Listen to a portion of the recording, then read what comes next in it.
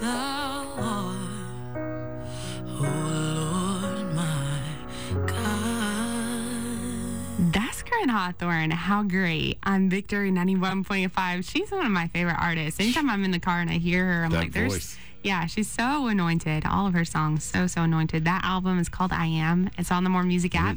And you can, download that app for free on any device within App Store and take that into your weekend. Maybe you're about to travel for Labor Day, maybe have big plans. You don't ever have to be without Victory, through our website, through the app. As soon as you open it, you're going to start the live stream, Who the wants live a radio. day like that, for goodness sake? And then on our website, too, if you just click on Listen Live, a lot of people listen at work and stuff, which is Sure. neat, too. And right now we have our general manager here, and we're talking about some Jewish festivals, some things on the calendar that we don't want to miss. Yeah, it's the biblical feasts. Today is Rosh Hashanah, also known as the Feast of Trumpets or Yom Teruah. And all of those fancy names, and as you're listening to Corinne sing there, for most of us, we'd be singing to him, but for her, that's a Teruah right there, because that was a declaration. How great are you, God? How great are you, God? You can't use the word great without it being like a Teruah. So that's an appropriate one for today. So, I don't know if you remember, but 30 days ago, I came in when the beginning of the month of Elul came. Coming up on Tuesday, Rosh Hashanah is the beginning of a new month, the month of Tishrei, and it starts a brand new year, 5782. So, I told you 3 things were going on for the next 40 days, 30 days ago. So, they're still going on, and that's Moses' 3rd trip up for the 10 Commandments. He comes down the mountain in 10 days on Yom Kippur, when I'll be back. Jonah is preaching in Nineveh. He's 30 days into that tour of going round about telling them to repent and hoping that they won't because he didn't like them. And Jesus is in the wilderness being tempted of the devil, and when he comes out on Yom Kippur, he begins his ministry. So that's going on right now and historically on this particular day. So the biblical calendar.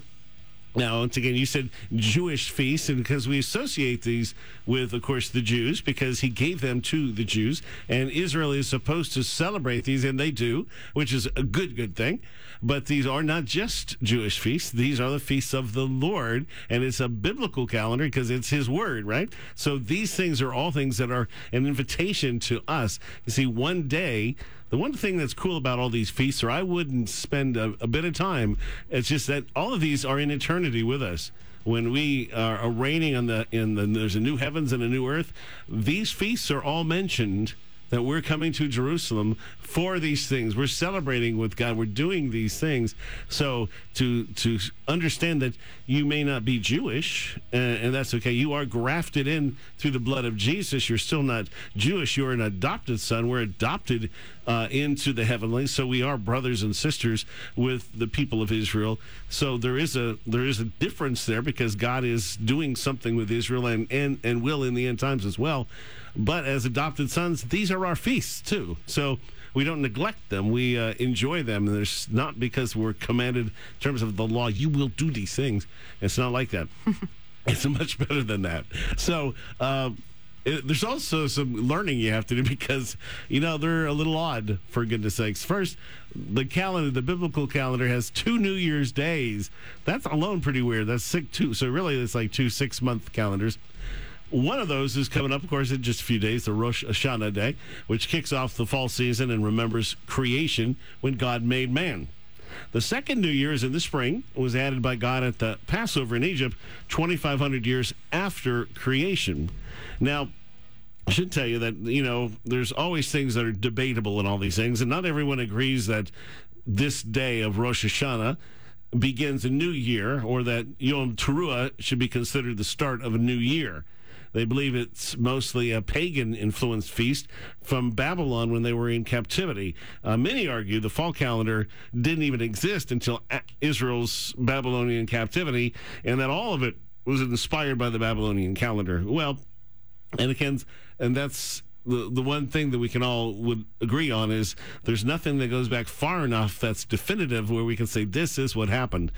But my problem, of course, is those who do think it's an original New Year's and 6th day of creation, which would be me included, would argue that it's the beginning of the sabbatical year. And I do not agree with that argument that it's that everything started in Babylon. In fact, it says in Exodus 12 of Passover in the month of Nisan, Jehovah spoke to Moshe and Aaron in the land of Egypt and said, "You are to begin your calendar with this month. It'll be the first month of the year for you." So keep in mind, this is 2,500 years after creation, 2,500 years after creation. So I don't believe God would establish what sounds a lot like a change of what month begins their year. I mean, would you tell somebody, okay, the year's going to start here, unless it started somewhere else before that, right? That doesn't even make sense. So if a different month didn't already exist as the first month, why would God at Passover say this will now be your first month? It's hard for either side to make the argument, since Moses was the first to write about the beginning 2,500 years after it happened, and he often speaks of the past from his present perspective. So it can be a little bit confusing. All right. So, but I would just say, just want to throw it in to let you know that it's some argue the fact that this actually isn't truly the calendar. A new calendar is beginning. They just follow the one calendar, but lots of folks, obviously all over Israel, will be celebrating this day. Second reason New Year's in the biblical calendar is a little odd is that the fall calendar begins with creation. It doesn't start with day one when God said, "Let there be light." That's very confusing, right? The first day of the month of Tishrei, which we call Rosh Hashanah, the head of the year, is day 6 when God created man. So Tuesday is day 6 of next week. So this year, Rosh Hashanah, or day 6 of creation, begins Labor Day evening, Monday. It goes all day Tuesday through Tuesday at nightfall, and then it ends at Tuesday nightfall. So if we count backwards there, okay, so Tuesday is day 6, and that's the day God made man and the land animals. So then Wednesday would be day 7, the very first Sabbath, all right, Tuesday, Wednesday of next week. So now let's go backwards. Tuesday, he made man, day 6. Then Monday is day 5, when he made the birds and the sea creatures. Sunday is day 4, when he made the sun, moon, and stars. Saturday, tomorrow, is day 3, when he made the dry ground and plants. And today, as far as creation goes, would be day 2, when he created Earth's atmosphere, separating the waters above from the waters below. Yesterday was day 1, when he said, Bereshit bara Elohim et Hashemain vayit haaretz, which we generally translate as, in the beginning, God created the heavens and the earth. So that started yesterday. So we're in that last week of Elul, which is the first week of creation. So this morning, we've already talked a lot about shofars, trumpets, and we're talking calendars. We're going to study the meaning behind the year 5782, which is starting on Tuesday, called Pei Bet, and take a prophetic look at the year ahead. And it's pretty fascinating for me. And lastly, we're going to visit Bethlehem Ephrata for the birth of Jesus. He also is born on Rosh Hashanah 2,000 years ago. So today, in terms of the biblical calendar, is Elul 26. Elul is when the king is in the field. We've talked about that a month ago. God is drawn near to look closely at how we're tending the fields. Elul is when you're preparing to meet God for judgment, but he comes to the field to be more approachable so we can truly know him in his mercy. So keeping that in mind, think about the scripture. The earth was unformed and void. Darkness was on the face of the deep. And the Ruach Elohim, the Spirit of God, hovered over the surface of the water. He spoke, and everything came into being. Then Elohim said, "Let us make humankind in our image, in the likeness of ourselves, and let them rule." That's important. Let them rule. Jehovah Elohim took the person, put him in the Garden of Eden to cultivate and care for it. Then, I'm skipping a few verses too. Then Jehovah caused a deep sleep to fall upon the person. While he was sleeping, he took one of his ribs, closed up the place from which he took it with flesh.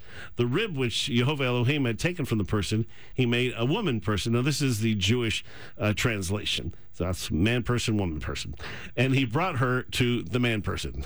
Hello, woman person over there. So that's that early part. So we're all talking there on the 6th day, which is Rosh Hashanah. So this idea of the king is in the field that we have during the month of Elul originated during creation's first 6 days, when God was literally in the field of earth doing the creation too. And it continued, and they heard the voice of Jehovah God walking in the garden in the cool of the day, and Adam and his wife hid themselves from the presence of Jehovah amongst the trees of the garden. Why did he do that? Well, the word, and it's interesting for today, the word used in Genesis 3 for God's voice is that Hebrew word kol, right? It's also used for the sound of thunder, water, rain, a multitude, when someone's calling out, shouting, or singing, and of course for the shofar blast that's so well known for the day of the Feast of Trumpets. The second phrase used in Genesis, in the cool, is the Hebrew word ruach. Ruach is translated cool for this verse.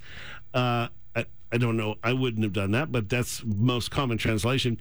It's used nearly 100 times for wind, several hundred times for the Holy Spirit. So when we read a little deeper, what we have there is the Ruach, the Holy Spirit. We have the Father, we have the Son, and then we have the Holy Spirit all coming to deal with the sin of Adam and Eve to bring them out of hiding.